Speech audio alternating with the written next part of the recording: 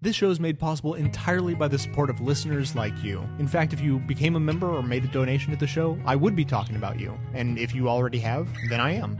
Anyways, welcome to the award-winning Best of the Left podcast with clips today from Citizen Radio, The Young Turks, The Progressive, The Daily Show, and The Rachel Maddow Show, with a bonus clip today for our iPhone app users from The Daily Show.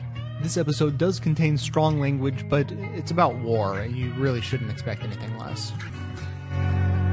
This was pointed out to me by Jason Ball, who was hosting this radio show, he's like, well, another criticism, though, is that sometimes the left were too accepting. And I know that sounds horrible, because that's one of the things that's one of our founding principles, is to accept everybody. But we need to acknowledge as well that besides just these Islamic extremists, there are some pretty stern principles in Islam that aren't too great, that are pretty sexist, that are pretty homophobic. And I feel like because, again, maybe it's just because we see Glenn Beck and these crazy assholes criticizing Islam, we feel like we can't do it either. You know, like there were times where you would watch George Bush speak, and George Bush would be like, we need to stop the Taliban throwing acid in girls' faces who want to go to school. And then I'm watching that, and it's George Bush, and suddenly I'm thinking, like, does that mean I'm for throwing acid in little girls' faces? Yeah, it was interesting. We just had journalist Johan Hari on our show, and he was talking about Islam, and at one point he had this little strange caveat, I thought was strange at the time, where he said, I detest the Taliban. I hate the Taliban. And at the time I was thinking, Johan doesn't have to say that. We all know he detests the Taliban. But now I don't think people do know that. I think because of the reasons you just said. They think the default position of rejecting George W. Bush and his crazy policies of imperialism, and now President Obama's policies of imperialism, is that you are somehow pro-Taliban.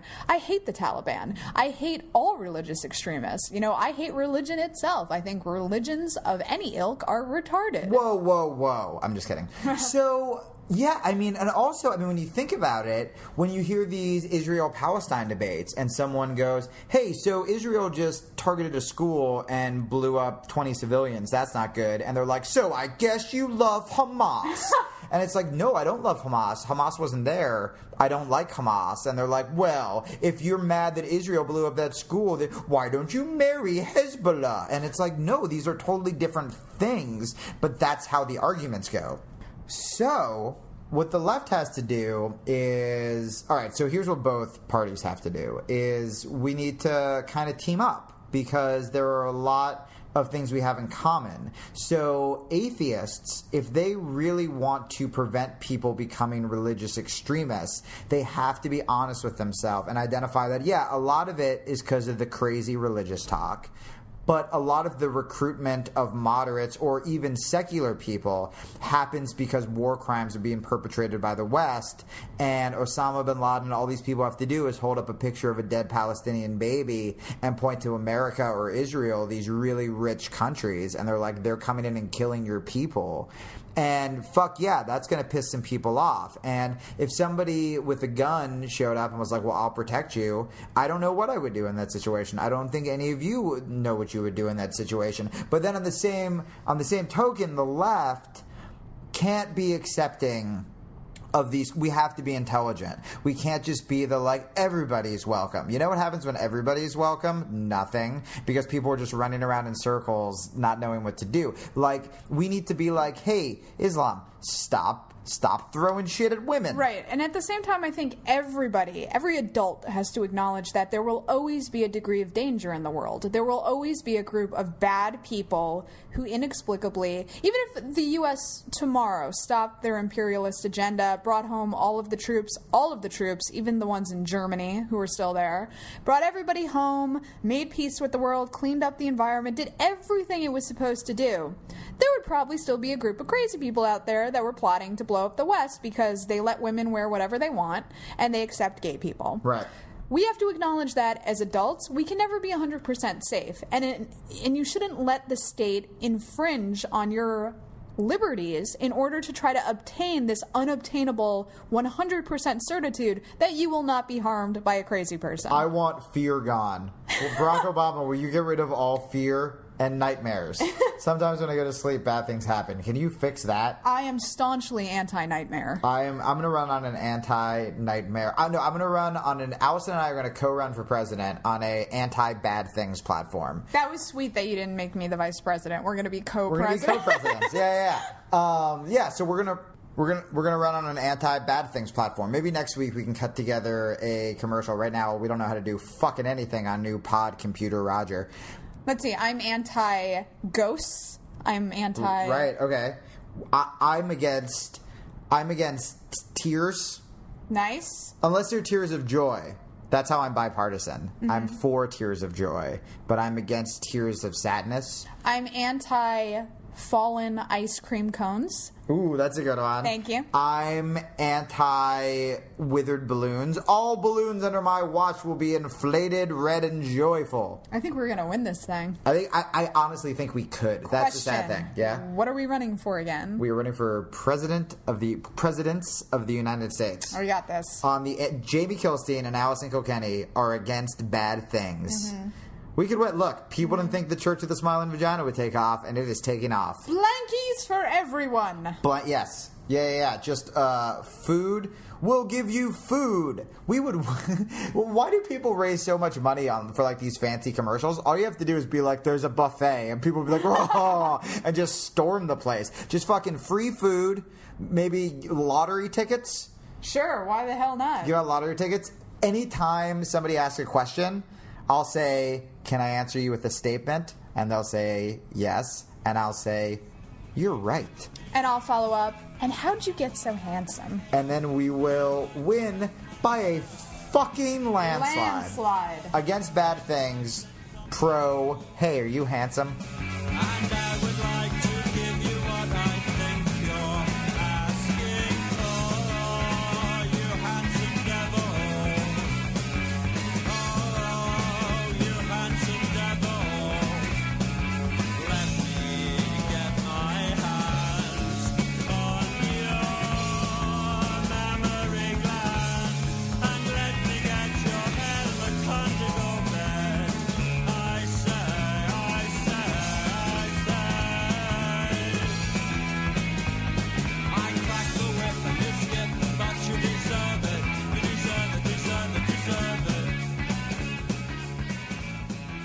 Now, this is a very, very sad story. 19-year-old Bibi Aisha of Afghanistan was married off to some Taliban fighter, and she didn't want to be married to him. She didn't agree to that. This was a while back now. And they shipped her off to be with his family. He was out fighting in Pakistan. Then he comes back, and she decides that she's going to run away because she never agreed to this, and it was to settle basically a debt that her dad had. By the way, stay classy, San Diego. Stay classy, Kandahar. You run into some debt, so you sell your daughter to the Taliban. Great move there. So since she ran away, eventually two women said they were going to help her. Instead, they tricked her, and they delivered her back into the hands of her new so-called family. And guess what they decided to do to her? They cut off her nose and her ears. And be careful here. We're going to show you the picture if you're watching online. It's gruesome. And here is 19-year-old Bibi Aisha. Now, look, that's why when people say, let's fight the Taliban, my inclination is, hell yes, let's fight the Taliban. I mean, these are sick sons of... You know what they said, why they cut her nose and ears off? And the bottom of her ears there, they cut the top of the ear off, and you can obviously see if you're watching online again how they cut her nose off. Because she had shamed them.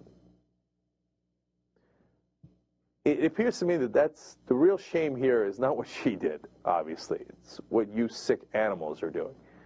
Now, the thing is, when I see stuff like that, it makes me want to go and kill every one of the Taliban that there is in Afghanistan, Pakistan, etc. It's a natural, visceral human reaction. But we gotta be smart. The natural reaction we have is not necessarily the smart one. As we showed you in the previous story, sometimes when we withdraw from certain areas of Afghanistan, the Taliban don't get stronger, they get weaker. because they fight with the local tribal leaders in that valley, and eventually they get displaced. Now, that doesn't mean the only answer is withdrawal, because I don't want to leave these guys in charge. Now, and some will say it's not our battle, and that's a fair point too. But for my purposes, what I would love to do is have a smart strategy that isn't just, escalate, more troops, if that doesn't work, or, complete withdrawal. If that, and even if that works in some parts, maybe it doesn't work in other parts. I want to have a strategy that pulls in the local tribal leaders, et cetera, so that we can rout the Taliban together with them, the best that we can as we eventually obviously withdraw from Afghanistan. We can't stay there forever. But God, do I want to protect the people like Bibi Aisha. And so when I see, in this case, what Muslim fundamentalists have done to her, and there are fundamentalists from every religion who are wackos. There's the ones in Uganda and Nigeria that are chasing witches and killing them, killing kids and women, etc., and on it goes. But when I see that kind of fundamentalism, I think that's exactly what we have to fight. But we have to be smart while we're strong in fighting that. All right, so obviously we wish her the best of luck, and now she's being helped by some organizations, including the Women for Afghan Women and other groups trying to obviously get her out of that situation, which they have, and find a better life for her. And she's apparently, according to reports, incredibly upbeat given the situation, has a radiant smile and is looking to tackle the world. And God bless her heart. War child, victim of political pride, plant the seed, territorial greed, mind the war child, we should mind the war child.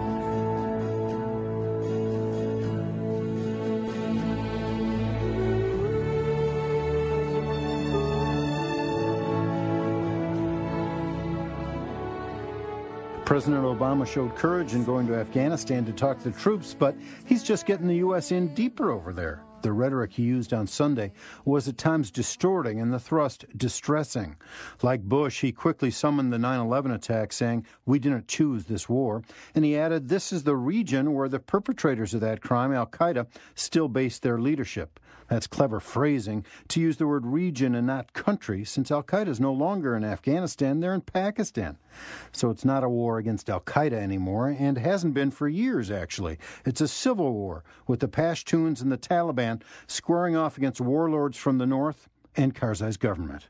But that's a harder sell, so Obama didn't even try to make it. Instead, he told the soldiers, "Your services are absolutely necessary, absolutely essential to America's safety and security." And he said, the U.S. doesn't quit. Once it starts on something, you don't quit. The armed services doesn't quit. We keep at it. So how does he square that rhetoric with his previous declaration that we're going to bring troops home from Afghanistan starting next summer? It's impossible for the U.S. to defeat and destroy al-Qaeda and its extremist allies in the next 16 months, though that's what Obama said our goal is. So prepare for a longer war. Obama's rhetoric guarantees it. Does everyone have a different take? Do you seem real, but I seem fake? Does everyone get hypnotized by your fire? So long, Jimmy, so long, though you only stayed a moment. We all know that you're the one singing. So long, Jimmy, so long, sure we got for the experience. We miss you, now you're gone. We're just swimming in your soul, 'cause we all wish we wrote the song. Life goes on. Contributing editor at the Daily Beast. He is also an author whose book, Beyond Fundamentalism, Confronting Religious Extremism in the Age of Globalization, is out in paperback. Please welcome back to the program, Reza Aslan. What's up? Good to see you. Good to see you. How are you, brother? Good. How about that, Hamid Karzai? How? Our man in Afghanistan. our man in Afghanistan, we're fighting to keep this guy in office. We've got a ring around his home city, and now he's got the balls. What is he doing? Look, part of this is that a politician is a politician whether he's wearing a suit or a funny hat, right? I mean, he's got to... To me, it looks like a fast food hat. You know what, there's probably something very offensive about what I just said. I'm sure there is. He's got a constituency in Afghanistan that he's talking to, and it's a constituency that hates the U.S. But at the same time, I mean, this is our guy. I mean, we put him there. We're stuck with him. There's nothing we can do. He may be in charge of a narco state. His brother may be the biggest drug trafficker in the country. But what are we going to do? He's our guy. But can't we get a new guy? That would be interesting. Look, we've got this military in Afghanistan, the greatest military that this country has ever seen. And military, by the way, which after 9 years of war in Iraq is now a much smarter, much stronger, much more capable military. Yeah, I mean, a different military that showed up in Afghanistan 9 years ago. The problem is that 9 years ago, the Afghan people actually liked us, and they didn't want the Taliban. And then we all know the story, but I mean, at this point, we've allowed Afghanistan to devolve into a narco state, into a place where, this is the funny thing. There's this perception that it's the absence of a strong centralized government that is pushing people to the Taliban. That is good. If you ask the people on the ground, they'll say, no, actually, the opposite is true. It's in those places in which there is a strong government presence that people are moving towards the Taliban because the government's so corrupt. They want a feudal system. They want to go back to fiefdoms where they can have just general opium lords, and then they can all live in that little area. Well, look, if what we're looking for is some sort of, federated Jeffersonian democracy, that ain't going to happen. Yeah. Have they read our Constitution? It's quite powerful. It is a beautiful, beautiful document. The entire operation, the entire plan that we had, which was obviously that we would plant the flag of democracy in the Middle East, in Iraq and Afghanistan, and then it would blossom and flourish and spread like, I'm assuming, a beautiful garden. And soon, the entire area would be overrun, and democratic states love us, and it seems like we may be moving in the wrong direction. Well, I'll say this, is that we do have the manpower, the personnel to actually succeed in Afghanistan, whatever that actually means. But it's going to take time, maybe a decade, and it's going to take a lot of money. And the question is it worth it? I mean, is it worth it? Yes, we have the money and the lives and all that sort of thing. I'm sure as a country we could do it. The point is, exactly why are we doing this? Because what do you do with these other failed states like Somalia? Can our strategy possibly be, let's go in, topple a government, and then spend the next 20 years using 100,000, 150,000 troops, all of our resources, to stabilize these areas, and then move on to the next country? I'm going to assume that we learned some kind of lesson from the whole Iraq-Afghanistan thing. I'm not sure that we did. Can I tell you my plan? Let's hear it. You've probably the best plan so far. Leave. We leave, and here's what we do.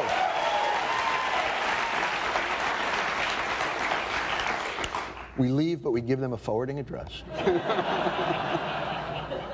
And we say to them, if the whole Taliban thing starts up again with Al-Qaeda, we will bomb the out of you again.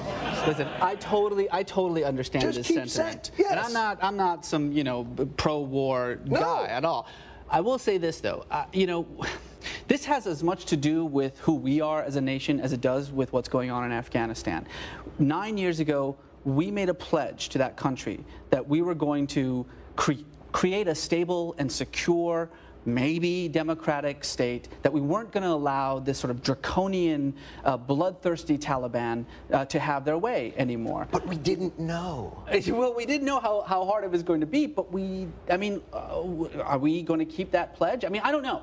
Obviously, Americans have had enough with this war. I get it. And now with this Karzai thing. Iraq, I can understand. That was a war of choice. We went in there.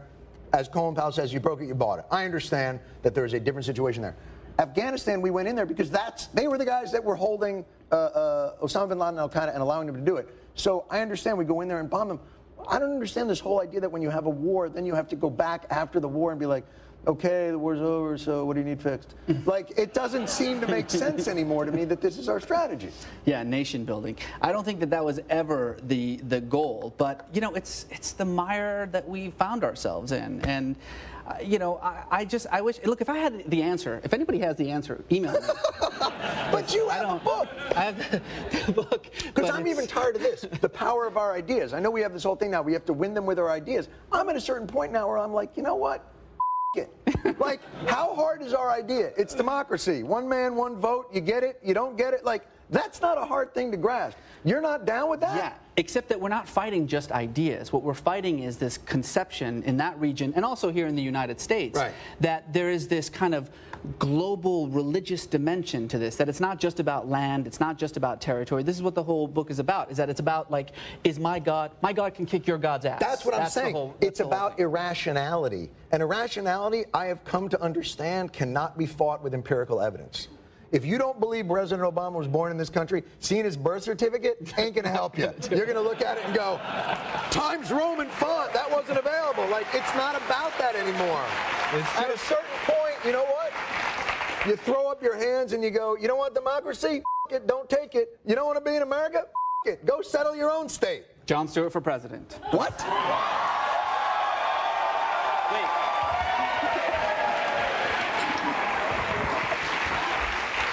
Actually, I don't think they let Jews be president. I don't think they do let Jews be president. I don't think so. I think even Israel is rethinking that. Beyond fundamentalism, it's on the bookshelves now. The Great Reza Haslam. If I was president, I'd get elected on Friday, assassinated on Saturday, buried on Sunday, they go back to work on Monday. If I was president, if I was president, if I was president, yeah.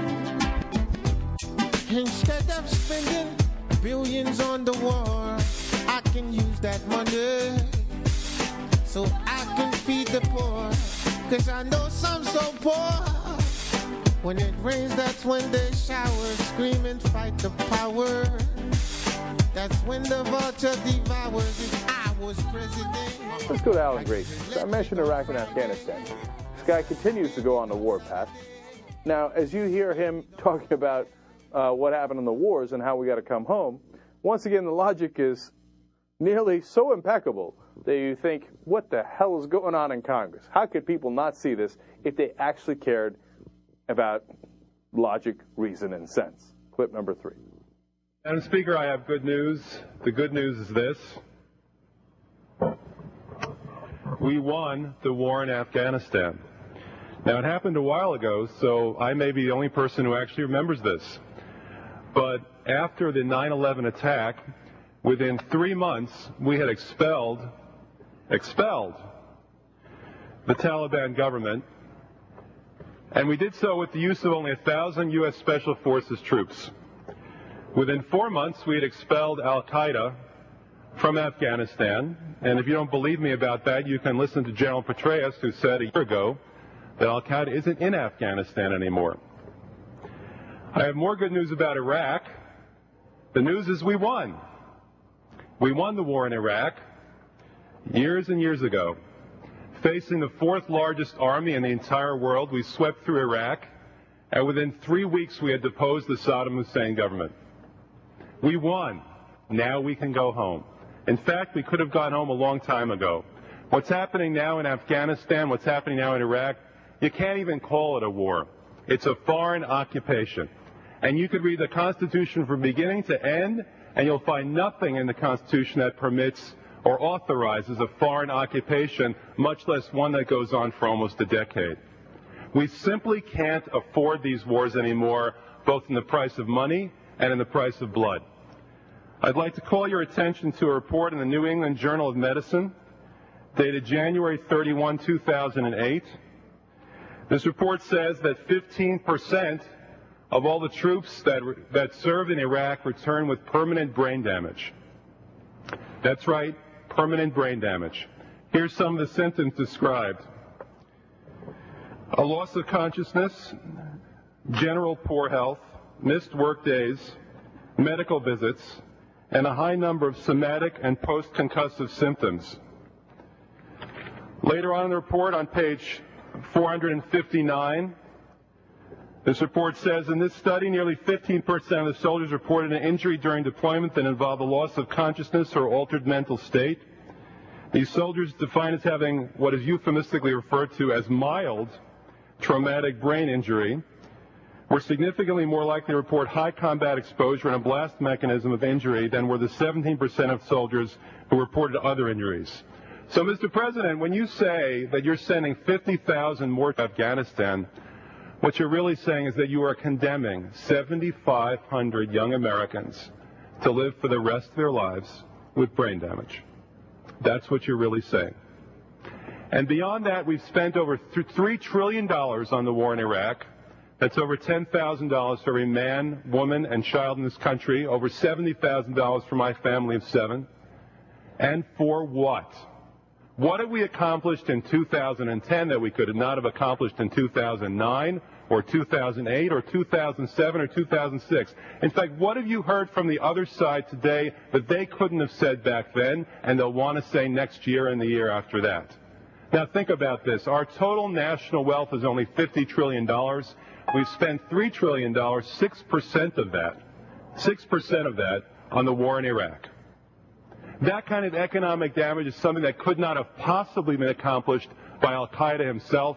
Osama bin Laden on his best day couldn't have done anything like that. He would have had to vaporize all of New England to come close. Listen, we are the most powerful nation on earth. Nobody can force us out of Iraq. Nobody can force us out of Afghanistan. We have to make that decision ourselves. But remember, we need not only strength, but we need wisdom. We need to know that the worst things that happen to us as a country are the things that we do to ourselves, including these 2 wars. Thank you very much. Alan Grayson made a small fortune as a lawyer. He's a very good lawyer. What he does is he picks certain damning points and he emphasizes and re-emphasizes them. He will say over and over, that's right, permanent brain damage. Right, and so he takes 2 points there and emphasizes it. One, with the 50,000 new troops going in, 7,500 of them will have permanent brain damage because of that decision of Obama to escalate the war in Afghanistan. That's right, permanent brain damage. Okay, and then the second thing he does is he emphasizes $10,000 per person for every man, woman, and child. That's what it costs us, these wars. Now, was it worth $10,000 of your money to do that? Was it worth 6% of our economy to do this? Well, when you look at it that way, Mr. Grayson makes a very, very compelling point, right? And that, look, in the end, you know, when you look at the micro picture, and I look at it day to day, and I say, well, I could see this side and I could see that side. And I'm not a doctrinarian in this, and I think, and you know, I recently switched over on Afghanistan, but before then I thought we should stay. And part of my naivete is that, and maybe it's not naivete, maybe it's an idealism that's hopefully beneficial in the long run, that we can help these countries, that we do have some obligation to them after invading them, that we shouldn't leave them a mess, et cetera, et cetera. But the longer this goes on, the macro picture, the bigger picture, looks like, well, what we have is a semi-permanent occupation here. And they tell you 1 year that, oh, no, you don't understand, we got to stay another year. And when you look back, you go, what did we do in that year that we couldn't have done this year, or vice versa? And what are we going to do next year that's so much better? Now, part of the reason I bring that up is because right now there's another article in Time magazine by Peter Beinart saying, no, you don't understand. As much as I'd love to leave Iraq, we can't. Now, Peter Beinart is a guy that they put out there as a so-called liberal who is, advocates the pro-war position 98% of the time. He was one of the leading so-called liberals that were in favor of the Iraq war in the first place. And that they need guys like Peter Beinart, because then they turn and go, look, everybody agrees.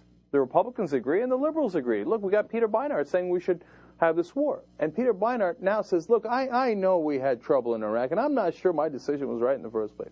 But there's one thing I know. We have to stay there for a long, long time. Not just this year, not just next year, but well beyond. And we've got to keep at least 50,000 troops there indefinitely. Funny that Peter comes to that conclusion. We asked him on the show. He still hasn't showed up. Because who wins from that semi-permanent occupation of these countries? So obvious. The defense contractors that continue to make more and more money off these wars. Blackwater is about to get a $1 billion contract. One of many $1 billion contracts they've got. Let alone Boeing and Grumman and Lockheed Martin and Halliburton, let alone the oil companies that continue to get deals while the Americans are the authority on the ground, let's put it that way. Let alone all the other American companies, whether it's a construction company or or other services companies that continue to get those deals. They all have a tremendous incentive to stay in Iraq and Afghanistan for frickin' ever. And yet, that money is going out the door and it's being wasted. It's our money, right? But it's not wasted for those guys. Halliburton's made a killing. Blackwater, well, they've literally made many killings, okay? And they continue to. And every year they will come back to you and say, no, you don't understand. All the serious people agree. We have to keep staying in those wars. We fought World War II. We defeated the Nazis and Imperial Japan and, well, Italy too. And all those guys in half the time. Half the time. Come on. It's a joke, man. It's a way to rob us of our money. They took off his clothes. They pissed in his hands. I told them to stop, but then I joined in. We beat him with guns and batons, not just once, but again and again. A hero of war, yeah, that's what I'll be. And when I come home, they'll be damn proud of me. I'll carry this flag to the grave if I must, 'cause it's a flag that I love and a flag that I trust. President Obama is to be applauded for having the guts to modify U.S. nuclear weapons policy and for stressing the need to reduce the dangers of nuclear war. His new policy predictably raised the hackles of the right, who are claiming that he's jeopardizing our security by not threatening as many nations as possible with nuclear annihilation. Such threats are morally repugnant, needless to say, and it's not like the strategy worked great guns under Bush-Cheney anyway. Their bellicosity only served to speed North Korea along its path to nuclear weapons. Obama's right-wing critics can't seem to get enough of nukes, but as the great anti-nuclear activist Sam Day once told me, unless we get rid of all our nuclear weapons, sooner or later one country or another will use them, causing the deaths of millions, and we'll be left to ask ourselves why we didn't do more to get rid of them when we could. Obama at least recognizes that need, and yes, he can and should do more. He should take all U.S. nuclear weapons off hair-trigger alert for one thing, and for another, he ought to declare a no-first-use policy. But at least Obama's made a start toward a saner world. I wish I could say the same about his right-wing critics. Last time I saw you happier. You can now support this podcast as easily as by shopping online. The next time you need to make a purchase of just about anything, simply visit bestoftheleft.com and use our amazon.com search box to find what you're looking for. The search box is located right on the side of the website. You can't miss it. When you make your purchase, we get a little commission. It's just another effortless, completely free way for you to help keep the show going strong. Thanks for your support.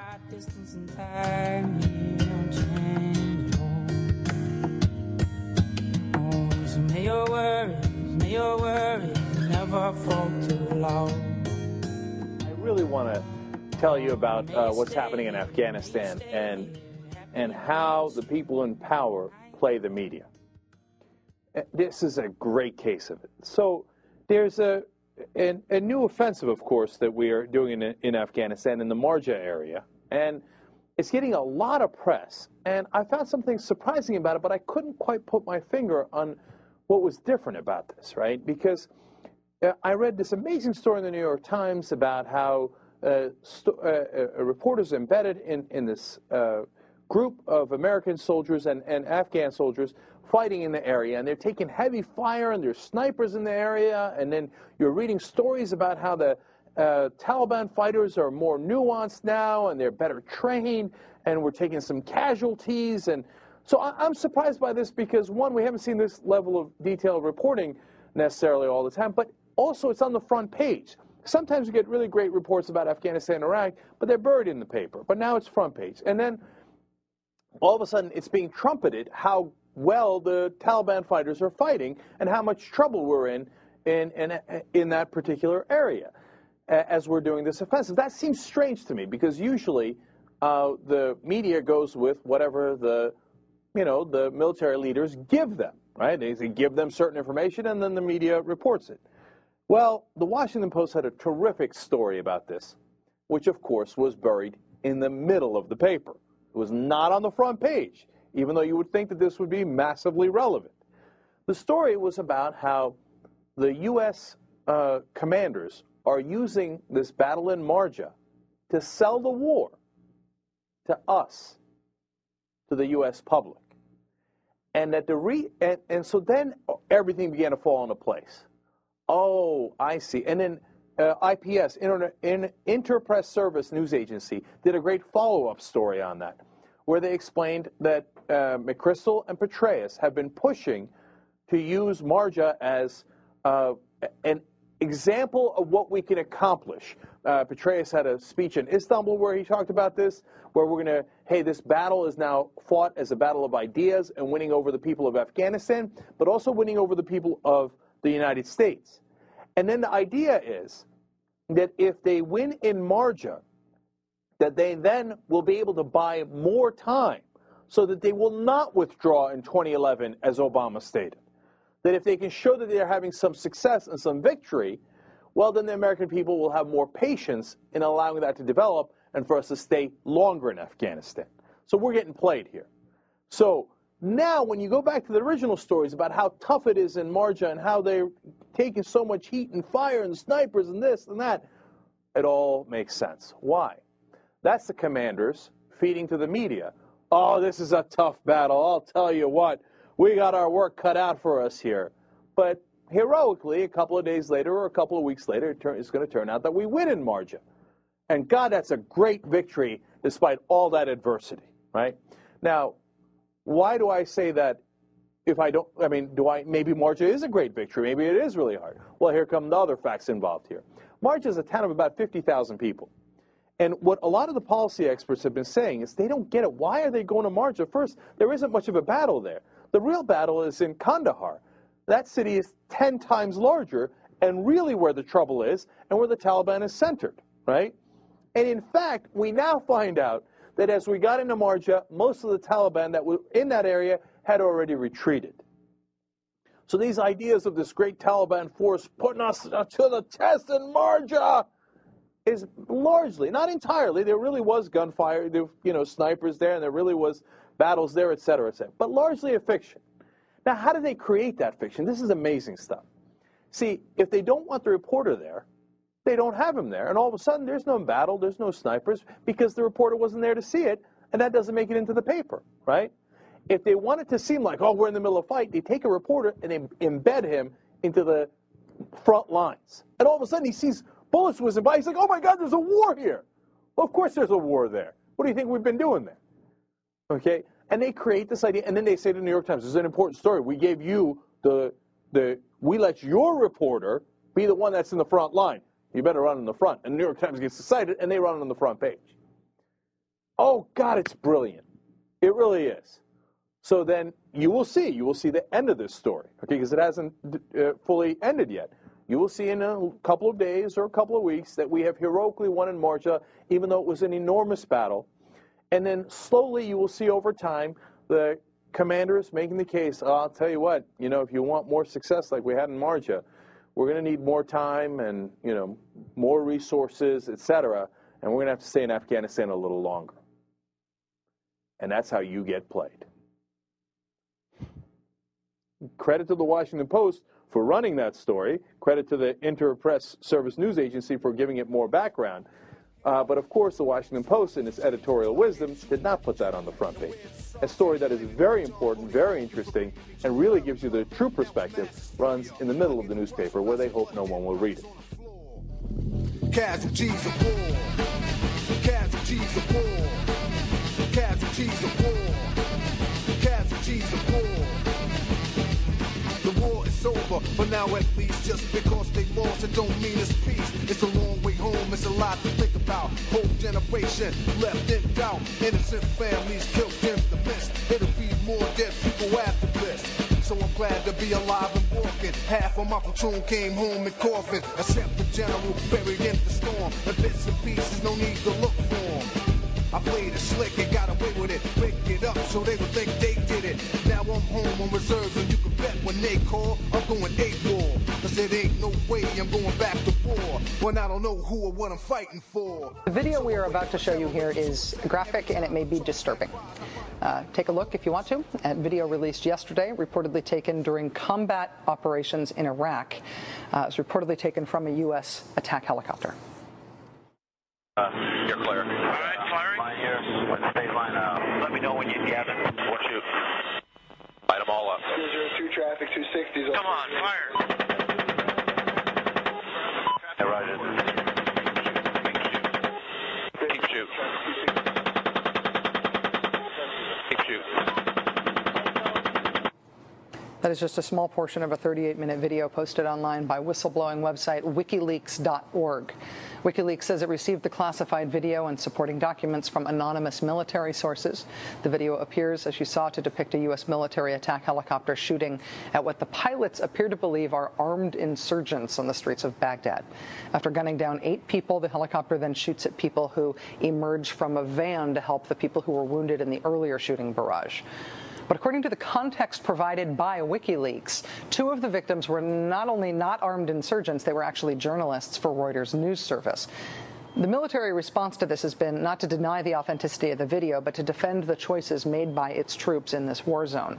Here's what the military said after an internal investigation into this incident in 2007.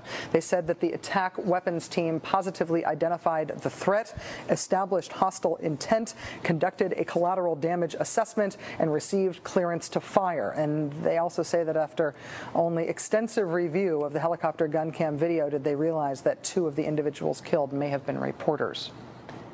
Nearly 3 years later, the WikiLeaks video surfaced on the same day that the New York Times published another heart-in-your-throat description of an attack that killed civilians in a war zone.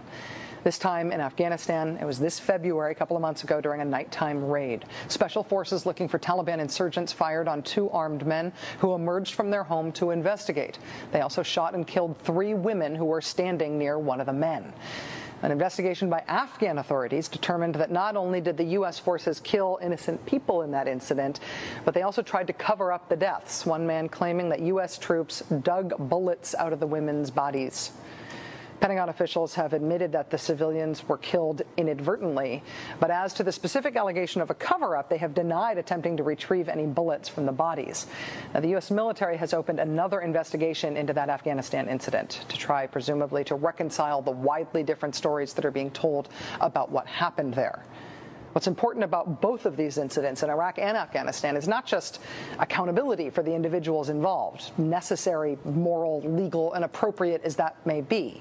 What's also important is what these incidents mean for Americans, for all of us, and for our national security policy as we contemplate the beginning of year 8 in Iraq and the middle of year 9 in Afghanistan. What the American government is counting on to win these ongoing wars, the way out we have chosen is counterinsurgency. That's the approach spearheaded by General David Petraeus since 2007 and his protege and successor, General Stanley McChrystal, in Afghanistan since 2008. And what that strategy depends on for success is a lack of civilian casualties. The point of counterinsurgency is like the old saw says, to win the hearts and minds of the people, to shore up legitimate authority of the local government, and then get the population to side with the government, to side with authorities instead of siding with the insurgency. That's why the exposure of these incidents is important. And critically, the response from the military is important. All eyes on the Pentagon here for their response. Hi, everyone. Now, running this podcast is an absolute passion of mine that I've been pursuing for years. But, of course, everyone understands that it takes a little bit of money to get along in this world, and that's where the members come in.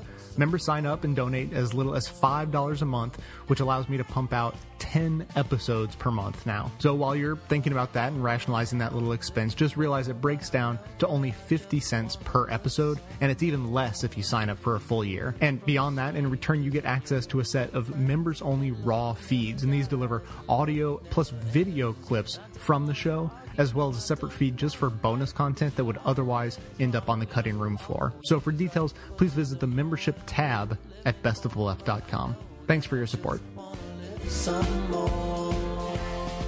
The slogan, support the troops, can be a tricky one for me. I oppose war. I oppose the politicians who lead the troops into war, often on false premises. I oppose the corporations that profit from the war that the troops are fighting. But I do want to support the troops, most of them anyway, who are putting their lives at risk for this country. And I recognize that many of them are there because we have an unofficial economic graft over here. I want to make sure they've got the best armor and that they're not sent needlessly into harm's way. I want to make sure when they come back that they get the best physical and mental care we got available. And I want to support the vast majority of the troops while they are there, those who are serving honorably. But I also recognize that some of our troops don't act honorably and don't deserve to be supported. For instance, the troops at Abu Ghraib who engaged in such brutality, or the troops in the helicopter gunship who shot down the Reuters photographer and driver in Baghdad in 2007, the hideous video of which just became public, or the troops in Afghanistan who killed 5 civilians, including 2 pregnant women, and then allegedly carved the bullets out of their bodies to cover up the crime. So the slogan, support the troops, is not an unconditional command. These troops deserve not support but condemnation. $1 trillion could buy a lot of bling. $1 trillion could buy most anything. $1 trillion buying bullets, buying guns. $1 trillion in the hands of killers, thugs. Whoa, whoa, whoa. Fuck the world, a lot of people gotta die tonight. Whoa, whoa, whoa. Fuck the world, fuck them all. $1 trillion in Africa, right? $1 trillion and it's never coming back. $1 trillion to buy some badass drugs. $1 trillion makes me wanna kill myself. On July 12th of 2007, our troops spotted some people that they thought were insurgents, apparently, and fired on them and killed nearly a dozen people on the scene. It turned out that, as far as we can tell, the Iraqis on the scene were not insurgents, although one of them had a weapon. Only one had a gun, okay? But in the process, a couple of reporters were also killed. A Reuters photographer, Namir Nur al-Din, and his driver, Saeed Chamal, were killed, and you're going to see them getting killed in this video. It was leaked to WikiLeaks, and that's exactly what WikiLeaks is for, to get these kinds of videos. And as you see it unfold and as you see the dialogue, you're going to see why it's particularly brutal in our what appears to be our disdain for human life. So let's start with the first one. This is where they spot the guys walking down the street. What you'll see is cameras that they're holding, and they're going to mistake that for an RPG. You'll see both how confusing it is and unclear it is, and unfortunately how flippant they seem to be. So let's start with that video first. And there's more that keep walking by, and one of them has a weapon. Roger, receive, Carter. Okay. Cool, OA. See all those people standing down there? Stand by. Roger. Stay firm. And open the courtyard. Yeah, Roger. I just estimated there's about 20 of them. There's one, yeah. Oh, yeah. Correction, Bandage 1-4, route 3-3. Hey, Bushman, Sullivan, copy at White 6. That's a weapon. Yeah. Hotel 26, Crazy Horse 1-8. We'll call for exchange by Charlie Mike Bravo. Speed 37. I'm Red White 6, Bushman, 6 Romeo. Fucking break. Hotel 26, Crazy Horse 1-8. Have individuals with weapons. 4 radio. Radio, Bandage 1-4, route. Yep, he's got a weapon too. Hotel 26, Crazy Horse 1-8. Have 5 to 6 individuals with AK-47s. Request permission to engage. Roger that. We have no personnel east of our position, so you are free to engage over. All right, we'll be engaging. Roger, go ahead. I can't get them now because they're behind that building. Any Bushman, Sullivan, copy at We got White an 6. RPG. All right, we got a guy with an RPG. I'm going to fire. Okay. Hold on, let's come around behind buildings right now from our point of view. Yeah, we're going to come around and get some so we can get all RPG. Getting ready to fire. We won't. Yeah, we got a guy shooting. Now he's behind the building. God damn it. coming around. Negative. He was right in front of the Brad. About there 1 o'clock.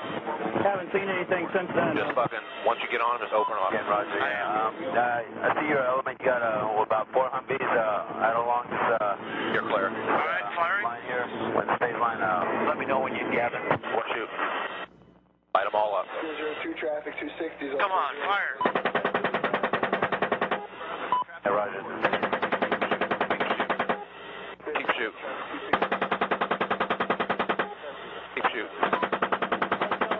Bushmaster 2-6. Bushmaster 2-6. We need to move time now. All right, we just engaged all 8 individuals. Yeah, we got 2 of ours. We're still firing. Roger. Got him. 6 is a 2-6. We'll move, but we got this. Oh, fuck, sorry. I was done. Bypass. God damn it, Kyle. All right. I hit him.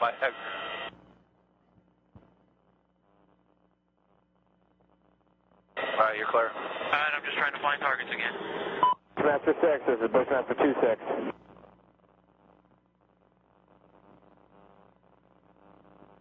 Got a bunch of bodies laying there. All right, we got about 8 individuals.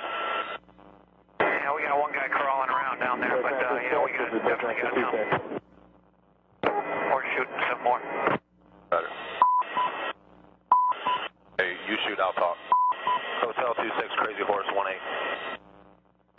Crazy Horse 1-8. This is Hotel 26. Over. Roger. Currently engaging approximately 8 individuals, KIA, RPGs, and AK-47s. Hotel 26, you need to move to that location once Crazy Horse is done and get pictures. Over. China. Target 20 is the location. Over. Hotel 26, Crazy Horse 1-8. Oh yeah, look at those dead bastards. Nice. 26, Crazy Horse 1-8. Negative radio, Spears 02 in flight. Free change zone 4 at this time. Spears 02, free change. Nice. Good shoot. Thank you. All right. Look, were they quick to assume weapons? Absolutely.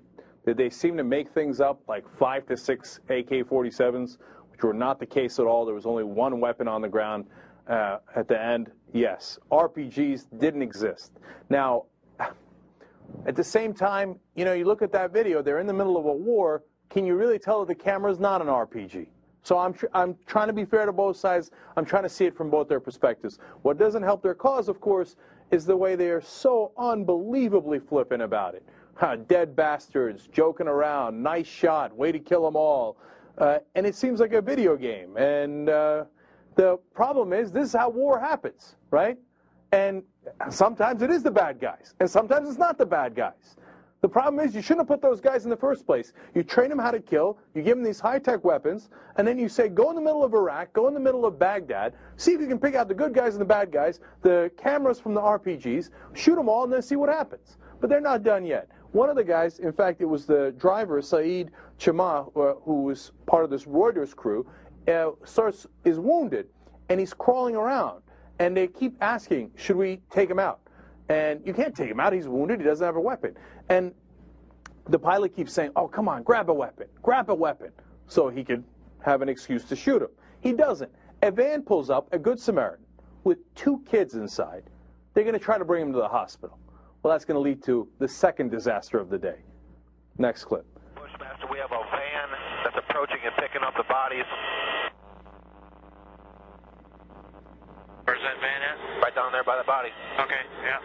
Bushmaster, Crazy Horse, we have individuals going to the scene, looks like possibly picking up bodies and weapons. Hey, we need to stop that so we can get down there. We can shoot. You see my look? Roger. Break. Crazy Horse 1A, request permission to engage. Picking up the wounded. Yeah, we're trying to get permission to engage. Come on, let us shoot. Bushmaster, Crazy Horse 1A. We're taking him. Bushmaster, Crazy Horse 1A. It's Bushmaster 7, go ahead. Roger, we have a black SUV or bongo truck picking up the bodies. Request permission to engage. Bushmaster 7, Roger. This is Bushmaster 7, Roger, engage. 1A, engage. Clear. Come on. Clear. Clear. Orange. Coming around, clear. Roger. Trying to, Clear. Roger, I lost him in the dust. I got him. I'm firing. George, this is Bushmaster 4. You got any BDA on that truck, over? You're clear. This is Crazy Horse, stand by. I'm shooting for some reason. Go ahead. I think the van's disabled. Go ahead, shoot it. I got an azimuth limit for some reason.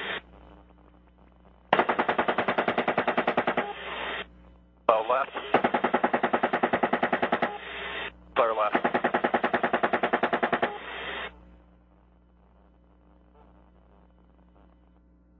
All right, look. Later in the video in WikiLeaks, they show the kids in the window of the van.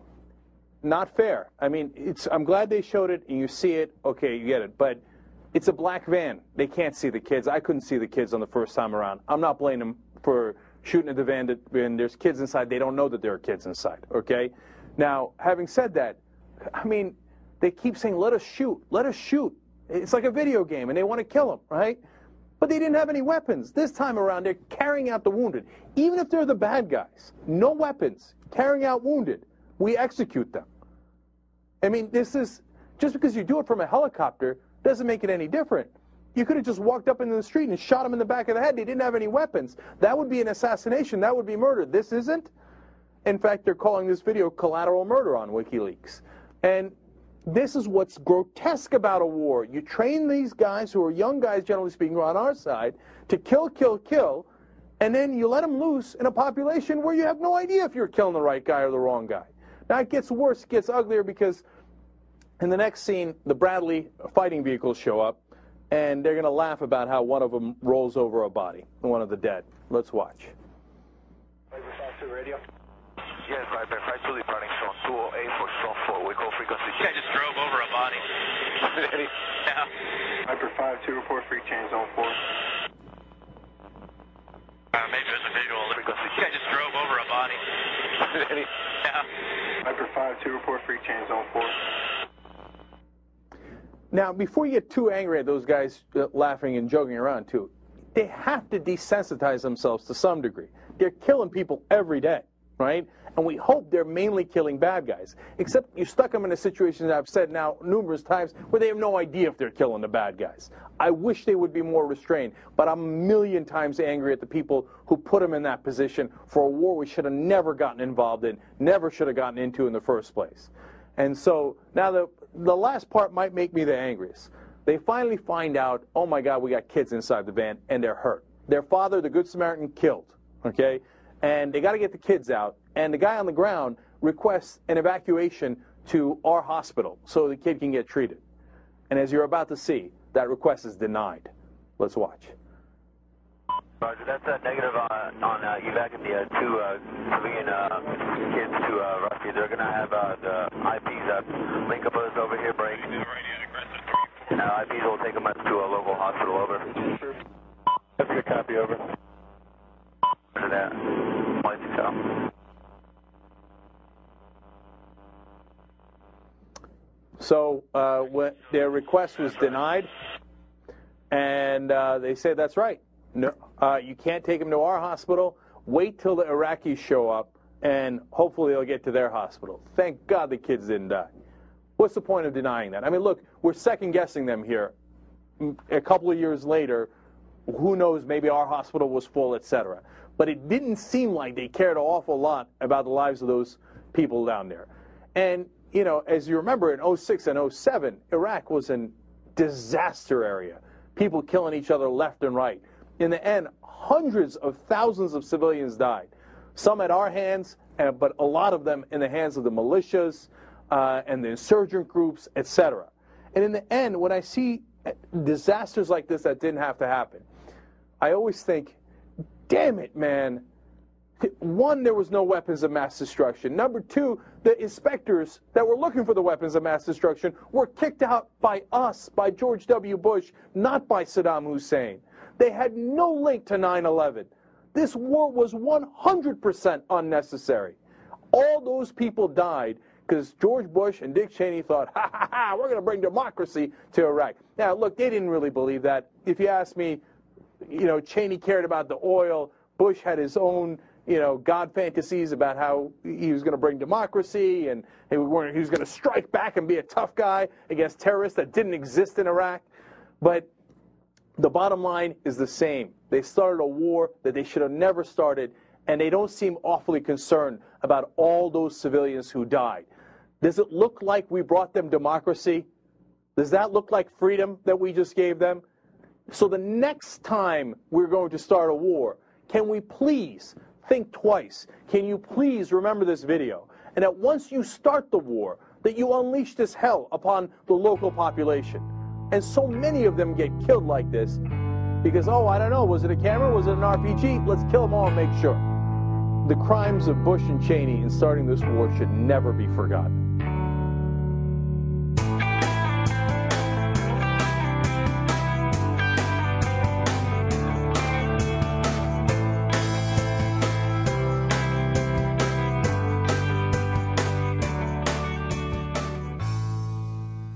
Thanks for listening, everyone. There's a little bit of citizen activism going on I wanted to let you know about.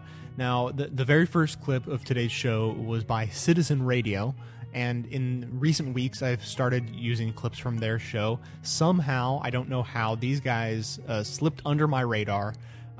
You know, I don't even know how long they've been doing their show. Years, though, and apparently they have a huge following. But I was not among their following until very recently when they were recommended to me by a listener via Twitter, which I actually shamefully never replied and thanked them for that. They actually suggested the Bugle and Citizen Radio at the same time, and turned out to be two home run suggestions, two shows that I love now. So anyways, Citizen Radio, check them out at wearecitizenradio.com. But beyond that, I want to talk about the fact that they have launched a campaign to try to get Obama to come on their show and just answer some questions basically to his own base. And, you know, that's the whole concept of it, is they are, you know, were and are huge supporters of him, but are disappointed in the way some of his campaign rhetoric has kind of fallen by the wayside, and things have gone, in some cases, drastically different than promised. So the idea is, Obama, please come on the show so that you can inspire us to support you again. I mean, you know, they want to help the guy out. So they've launched a campaign, and since my whole gig is supporting other, you know, great progressive voices that I enjoy, I thought I would take up this banner and help promote their campaign a little bit. So here are the basics for you. You know, first of all, their show is at wearecitizenradio.com. So hopefully you will be able to find details on this campaign there, but I'll verbalize it anyways.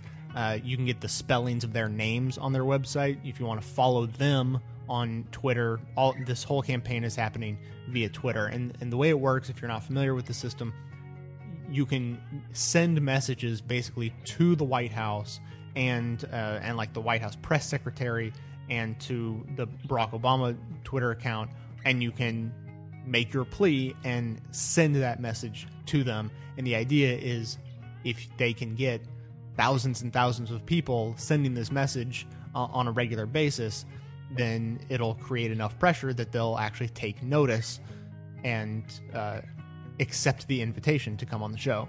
So, it's really simple.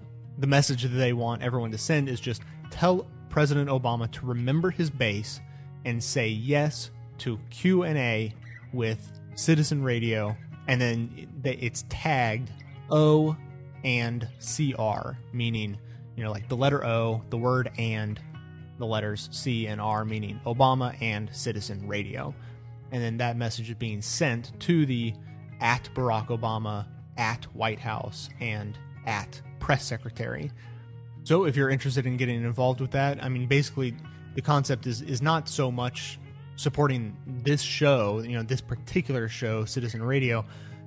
The idea is to get Obama to answer to his supporters, fundamentally the people who got him elected, come talk to us. So I think it's a good cause. I'm taking up the cause myself, and hope you will too. I forget if I already said their names, but it's Allison Kilkenny and Jamie Kilstein, who are the two hosts of that show. So both of them are on Twitter with those names. So for all other details regarding this campaign, direct your questions to them. Now, speaking of supporting independently produced progressive media, I want to thank a couple of members who are making this show possible. Melissa A. signed up for her membership on February 10th, and Scott M. signed up going above and beyond the regular membership amount and signed up for a full year in advance on March 17th. Huge thanks to those members and all the members who make the show possible.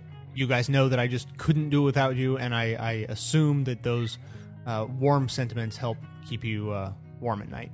Of course, now with this Twitter campaign, there's no better time to get signed up on Twitter to join in. As long as you're doing that, you might as well follow this show at twitter.com/bestoftheleft or the old standby facebook.com/bestoftheleft. Join up and just declare yourself a fan of the show, and you can get messages between episodes and become part of the conversation that's happening over there. All sorts of fun's being had.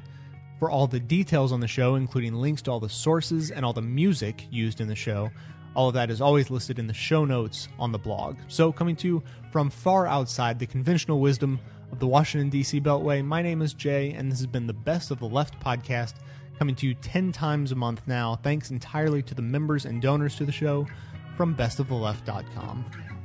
Fine lines now black and white, 'cause you took apart a picture that wasn't right.